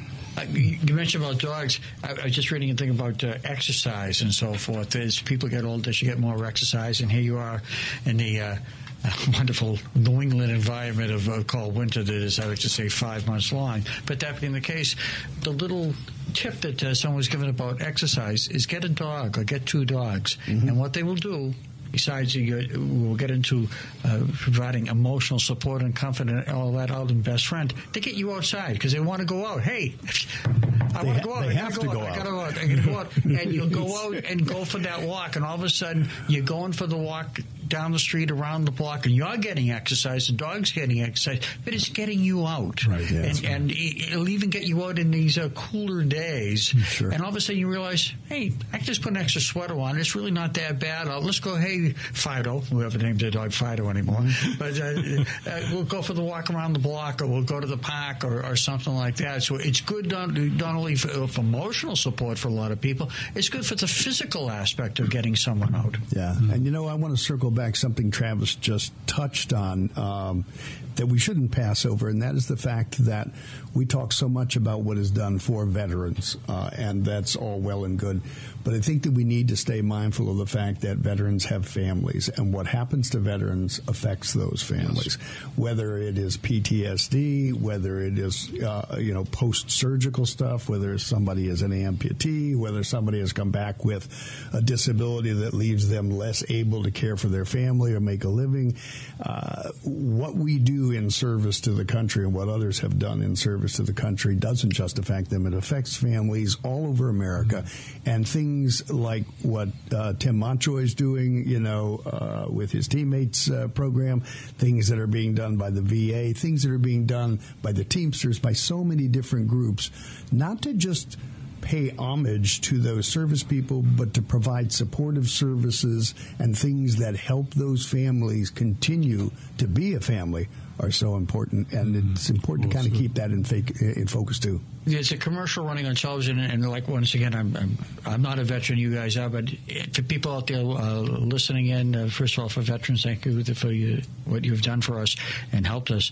But there's a commercial running on television. You see these commercials this time of year with Veterans Days coming up, and I don't know if any of you gentlemen have seen the commercial. It's in pretty good airplay. I've seen it half a dozen times, probably, for Speedway gasoline station. Yes. And you all agreeing, and I said, well done. Yeah, well done. Yeah. And tell me it doesn't bring a tear to your eye when you see the little girl see her dad come in. Absolutely. But it's a great idea of that separation factor in terms of the loved one coming home from active duty, and you see the respect of the scene in the gas station of the people at the airport and so on and so forth, and it's a great commercial. Yeah. As a matter of fact, I'm going to go to a program tonight at our local library, the Ames Free Library in Easton, where they're talking about the honor flights. Taking veterans to Washington, D.C. to see the memorials. Can we talk about that a little? I'm a little familiar with it. Absolutely, sure. We about 5 minutes left. Illinois just did that. Yeah. A friend of mine in Illinois just took her father. He was a Korean War Navy Seabee. Yep. From Peoria, Illinois to Washington, D.C. Life-changing. Yeah, and whoever's doing this program tonight took her dad, who is a Korean War veteran, to Washington on the honor flights. And I guess it's just... we were there, my wife and I. My brother-in-law, who's a Vietnam Navy veteran, was there same time I was, but we didn't know each other way back then. We were there when the World War II monument opened in D.C., and he and I were at the Vietnam Memorial Wall, just after that was installed, in D.C. as well. And if you haven't been to some of those things, they are absolutely astounding. Yeah. It is very good, and the fact of the honor flights and so forth for the World War II veterans we talked about earlier, minimum age is about 90, so this might be their last chance to go down there. And for a lot of these people, in terms of the honor flight, first-class service at the airport, you're welcomed heartily. You have an escort with you all the way down there. When you land down in D.C., I believe you get a police escort to the various locations. I can't wait to learn about it. I'm really looking forward to it. You don't have to really worry about D.C. traffic. This is a great thing, folks. You don't have to wait in line for anything like that, whether you're in a wheelchair or in a walker or on a cane, or you need a little support from somebody else. They're right there to help you out and so forth, and it's really great for... Yeah, I've heard about it, but I'm looking forward to going to this presentation tonight. So, once again, Jack... What? That's what's coming on next hour. They're going to be talking about that. So stay tuned if you're interested. From Honor Flight New England. Wow, talk about timing is everything. So if you're listening out there. Well, once again, thank you so much for having me here on behalf of the Children's Museum. I'm so glad that we were able to get the Teamsters involved. Travis, great sitting at the desk with you, pal. Absolutely, sir. Good to meet you. Jack, if I can just close with one thing. Sure thing. One thing with Oscar Mike Radio is we're going to start trying to be on Abington Community Access Media, the local cable access show. So if you're a veteran or have an organization like yours and you want to think about coming on to talk about it, just hit me up at travis@oscarmikeradio.com and we'll see about getting you on. Thank you very much.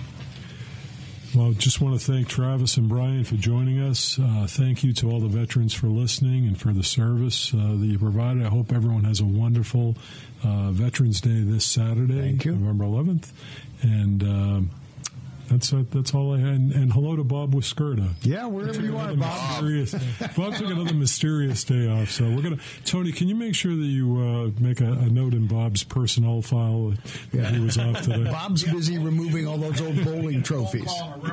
He's getting a phone call and a reprimand. Yeah, that's right. Oh my goodness, the what have I done? Realtor told him to get rid of all the bowling trophies. You know? Oh no, this could be breaking news here. Bob Wiskerda is going to be punished, flogged publicly. And